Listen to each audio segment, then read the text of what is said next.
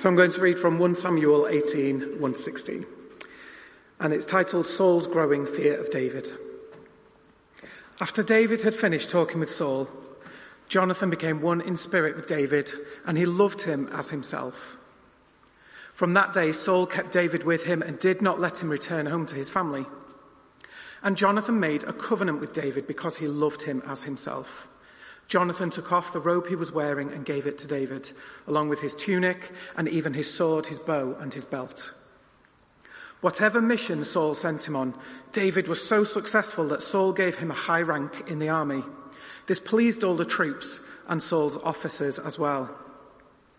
When the men were returning home after David had killed the Philistine, the women came out from all the towns of Israel to meet King Saul with singing and dancing, with joyful songs and with timbrels and lyres. As they danced, they sang, "Saul has slain his thousands and David his tens of thousands." Saul was very angry. This refrain displeased him greatly. "They have credited David with tens of thousands," he thought, "but me with only thousands. What more can he get but the kingdom?" And from that time on, Saul kept a close eye on David. The next day, an evil spirit from God came forcefully on Saul. He was prophesying in his house while David was playing the lyre as he usually did. Saul had a spear in his hand and he hurled it, saying to himself, "I'll pin David to the wall." But David eluded him twice. Saul was afraid of David because the Lord was with David, but had departed from Saul. So he sent David away from him and gave him command over 1,000 men, and David led the troops in their campaigns. In everything he did, he had great success because the Lord was with him. When Saul saw how successful he was afraid of him. But all Israel and Judah loved David because he led them in their campaigns.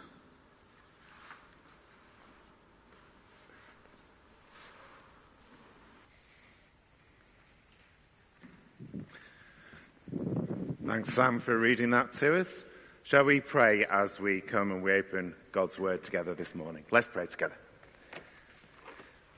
Heavenly Father, we thank you as we've remembered this morning for your unfailing love for us. And we just pray now as we come and open your word, as we continue exploring the life of David, that you will teach us more about your heart for us, that you'll teach us what it means to walk again in your ways today. So help us be encouraged and challenged from this passage. By your Spirit, would you open it to us, we pray. Amen. Amen. Are you enjoying the Euros? I suppose it depends what country you're from, doesn't it? I think we'll see how today goes, but might be digging deep into my rather tenuous Welsh ancestry after this afternoon. But it's interesting when you watch sportsmen, sportswomen playing, how skilled people are. Now, it doesn't matter whether it's the football or the tennis or whatever sport you're into. There are people out there with incredible skill. Have we got any skilled sports people in the room today? No. Well, if that question... Kev's put his hand up. I'm not quite sure why. I think he must just be scratching himself. Well, I have to say, my prowess as a sportsman is quite low. As an athlete, I peaked at age 11 when it was the top juniors 100-metre sprint, and I came first out of the whole school. Forward wind 3 months, I was on a different starting lineup, this time in my new secondary school. And there were 75 boys lined up across the school field ready to run 100 metres. Now, I'd sold myself this story that I was really fast. I thought I was the next Usain Bolt, although he wasn't around at that point. But that was my sort of narrative I was telling myself. So off we go, on your marks, get set, go. I ran as fast as I could and came about 15th or 20th. I had been outclassed, outrun, outmaneuvered by people who actually trained. By people who were in running clubs, by people who were actually quite skilled. And so a gulf emerged in my 11-year-old brain between the version of myself that I thought I was, this very fast boy, and the reality of somebody who was reasonably fast. I don't know if you find in life that sometimes happens. There is a gulf between who we want to be and who we are. Sometimes We see other people who are far more like what we wish we were than we actually are. And when that gulf starts to emerge, and particularly if that gulf widens, we start to feel these two emotions of jealousy and envy. Now, these are words that are really difficult to sort of divide up to actually what they mean. So I managed to find a quote to help us this morning. I don't know if this is helpful or not. This is from vocabulary.com. It says, "It's no fun to feel envy or jealousy because both make you feel inadequate. Envy is when you want something someone else has, but jealousy is when you're worried somebody is trying to take what you have. So if you want your neighbour's new convertible, you feel envy. If she takes your friend out for a ride in it, you feel jealousy." So very similar sort of feelings. Now, if you were joining us last week, we left the life of David at the point where this shepherd boy has become a hero. He has slain the giant Goliath. He's been described as a young man. He's brave. He's got faith in the Lord. He's full of courage. And at the start of chapter 18, Saul takes David into his service. He's been really impressed with what David has done so far. And so rather than David return home to his father, he goes into the service of Saul. Verses 1 to 4, we then get this very close relationship that develops between Jonathan, who is Saul's son, and David. And Jonathan, as Saul's son, he would be the natural heir to the throne should Saul die. He would be the one you would expect to carry on the line of kings. But then we get, if you've got a Bible in front of you, look at verse 4. There is some really interesting imagery. Because Jonathan starts to give David a whole list of presents. A robe, a tunic, a sword, a belt, and a bow. What on earth is all that about? It's not Christmas come early. This is something quite different.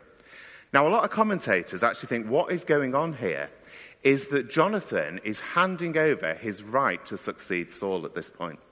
And he's seeing David as the one who is God's anointed, the one who will succeed. He sees in David something that he actually doesn't see in his own dad. And he sees in David the one who God has his hand on. And David starts to thrive. Everything he does, he is successful. Verse 5, all these military successes. God's hand is on him. He gets promoted through the ranks of the army. The troops and the officers see that he really is the wonder boy. But remember, he is only a boy.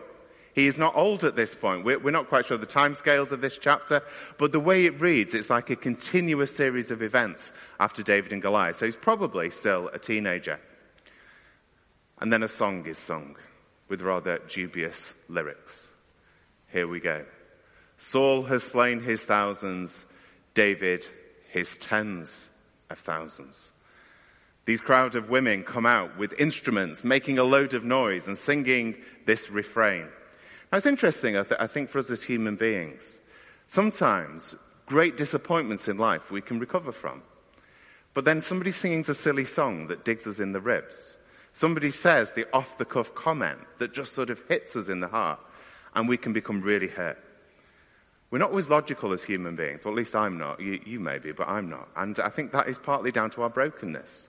You know, we're influenced by the fall. We don't always think rationally.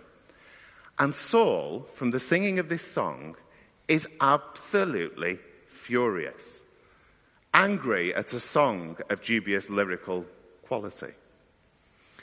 But it's not the lyrical quality that's the issue. It's the message behind it. David is being credited as 10 times the warrior that Saul is. Remember, Saul is the king still at this point. He's the one who's meant to be leading the nation out into their battles. But it's David who's getting credited as being better. And so the problems at this point are mounting up for King Saul. David is the hero, having defeated Goliath. Jonathan, Saul's son, is now best friends with David. And Jonathan sees the anointing that is on David. And David is proving to be a highly successful military campaigner. Saul is envious of what David has and jealous of the adulation he's receiving. And in verse 8, we get this rather sorry lament from King Saul. What more can he get but a kingdom? The only thing that Saul now has is a crown. Everything else he now wants from David. And so jealousy and envy are creeping in. Jealousy and envy can actually creep into any human heart. You've probably experienced this. I know I certainly have in my own life. We look at other people and we want what they've got. It may be that you look at somebody with a bigger income and you think, if I had that money, think what I could do with it. You might look at other people and think, well, they always seem to have better holidays than me. I'm staying in a travel lodge in Burnley and they're going somewhere exotic. And you can become envious and jealous. Sometimes we can look at the cars people drive or the promotions they seem to get at work. And envy and jealousy can quickly get into our lives. But as Christians, if today you're a follower of Jesus, if you have been saved by the finished work of Christ on the cross, we can actually become spiritually jealous as well. We can look at other people and we might think, why is it that person can seem to pray so easily and confidently and see answer to prayer when I struggle to put a sentence together and I really feel I'm floundering around? Why is it that person seems to have so many blessings in their life when my life seems so full of trial and hardship? Why is that person being given this particular spiritual gift when actually my life just feels hard work? Why do they always seem to have stories of what God is doing? And yet I just don't get it, I don't feel it. And if we're not careful, we can fall into patterns of spiritual jealousy. Saul is now seeing in David what he had hoped to be, what he should have been, what he could have been, and yet he wouldn't be. And so jealousy and envy creep in. Verse 9, it simply says, from that time on, Saul kept a close eye on David. He's watching his every step. Now, Saul has known David by this point since chapter 16, and Saul had been, if you can think back a couple of weeks, he had been God's chosen king. But through a series of errors, through sin, through rebellion against the things of God, he has gone his own way. And God has got to the point where he said, enough, I have to reject you as king. And David is now the one who God will anoint. And as Saul is rejected by God as king in chapter 16, the Holy Spirit departs from him. And we find in this passage that an evil spirit, or a harmful spirit, the Hebrew can mean either, is tormenting Saul. But there's a bit of a question here, because it says God sends the tormenting spirit, the evil spirit. I don't know if you noticed that in the text. Does this mean that God has become vindictive with Saul, or he's just setting him up to fail? What's going on? Well, in no way. That is not what God is doing. Saul had been God's anointed. But time and time again, he had chosen to go his own way. If we actively and persistently choose to walk away from God, if we exercise our free will in negative ways, then actually what happens is God allows us to walk into the consequences of our own making. This is what Saul is doing. One writer puts it like this. Whenever these troubling or wicked spirits are sent by God, it's done as punishment for something people have done. This is, in Saul's case, for his rebellion. God judges people by allowing spirit agents to do what they want to do, namely, torment people. But God, in his mercy, provides a way for Saul to be soothed from this tormenting spirit. And if you look at verse 10, David is there ministering to Saul with music, ministering on the lyre. And this has happened since chapter 16. And just what a beautiful reminder here of how much of a gift music is. And how much God can use music to bless us, to soothe us, to minister to us. We then get down to verses 10 and 11. And this is a right mixture of things going on. There's all kinds of stuff happening in these verses. The torment comes on Saul from the evil spirit. But Saul is prophesying. Now that could mean he is still declaring the words of God, but at the same time is being tormented. Or that word could also mean he's in a heightened ecstatic state. We're not quite sure. David is ministering to Saul at this point. He's playing the lyre, the thing that normally soothes Saul. But it's at this moment Saul reaches boiling point. The jealousy, the fear, the envy, they spill over. And twice, Saul gets a spear, flings it at David, and tries to pin him to the wall. Within just a few verses, jealousy at some rather dubious song lyrics has degenerated into attempted murder. And it's just a reminder that jealousy and envy, if left unchecked, can cause a huge amount of damage, both to ourselves and to the people around us. Today is Father's Day, and Saul could have been a father figure to David. He could have mentored him, he could have taught him, he could have brought him on. But instead, he rejects that model and he just falls into envy. He wants what David now has. Now, our reading today ends at the point where Israel and Judah, they love David because of the success that he has in leading their military campaigns.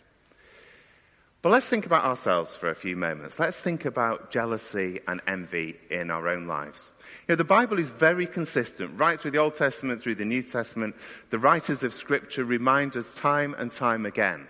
The jealousy and envy, they are not the qualities that God wants to see in his people.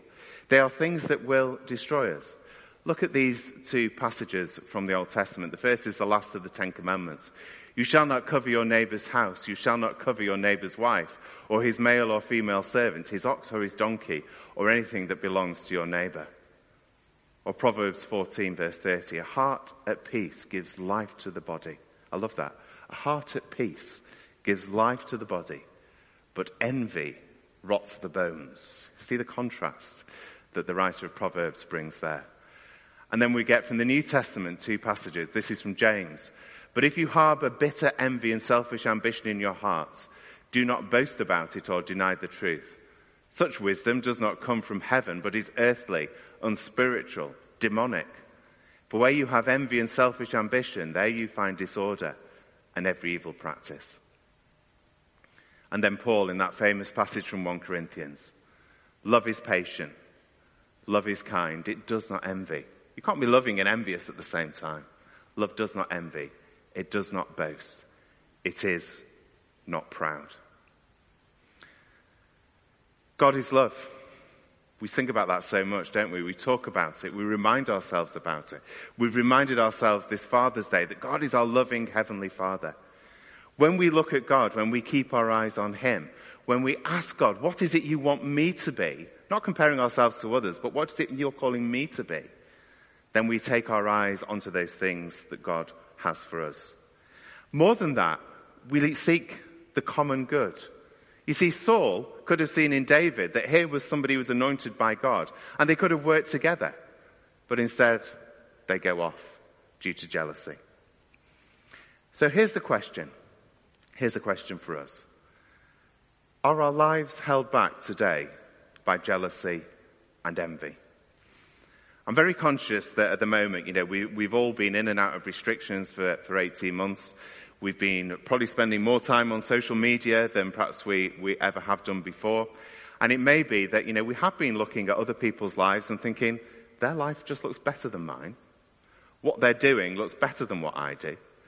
And we can easily fall into those traps of jealousy and envy. Have we taken our eyes off what God has for us as individuals, for us as a church family? And are we comparing ourselves to wanting what other people have? Today, are we at risk? Now, this is only metaphorically, I hope, but are we at risk of becoming the spear throwers? Those who would seek to be envious and jealous in our hearts. Now, if you're anything like me, we all do it sometimes. We all get into those positions where we look and we want what others have. But actually, let's reject that road. Let's reject that road that Saul went down and instead choose the road that God calls us down. The road to love, of seeking God's best for ourselves, the best for the common good, and to see the growth of his kingdom. What I'd like us to do is for a moment, do a bit of a reflection on that 1 Corinthians passage. Because it's okay to talk about those things like jealousy and envy, but it needs replacing. It needs replacing with something else, and it needs replacing with the love of God. So what I'm going to ask us to do, whether you're at home watching this or whether you're sat in the room here, is just to close your eyes, and I'm going to read part of 1 Corinthians over us, and then just leave a period of just a minute or two of space, and then there'll be a prayer on the screen that we'll pray together. So just listen to these words, and let's substitute envy and jealousy for love. So from 1 Corinthians 13, from verse 4. Love is patient. Love is kind. It does not envy. It does not boast. It is not proud. It does not dishonor others. It is not self-seeking. It is not easily angered. It keeps no record of wrong. Love does not delight in evil, but rejoices with the truth. It always protects, always trusts, always hopes, always perseveres. Love never fails. For where there are prophecies, they will cease. Where there are tongues, they will be stilled. Where there is knowledge, it will pass away. For we know in part and we prophesy in part. But when completeness comes, what is in part disappears. When I was a child, I taught like a child, I thought like a child, I reasoned like a child. When I became a man, I put the ways of childhood behind me. For now we see only a reflection as in a mirror. Then we shall see face to face. Now I know in part, then I shall know fully, even as I am fully known. And now these three remain: faith, hope, and love. But the greatest of these is love. Let's spend a moment in quiet.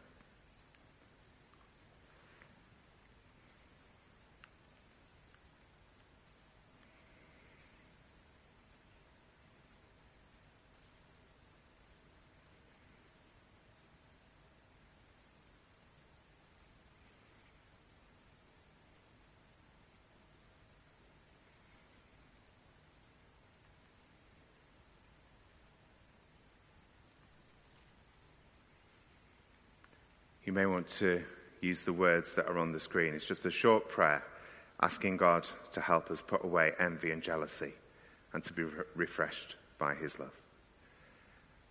Lord, today, by your Spirit, would you once again refresh me with your love and put away all envy and jealousy in my heart. Turn my life once again to you and help me to see who you want me to be for the common good. Amen. Amen.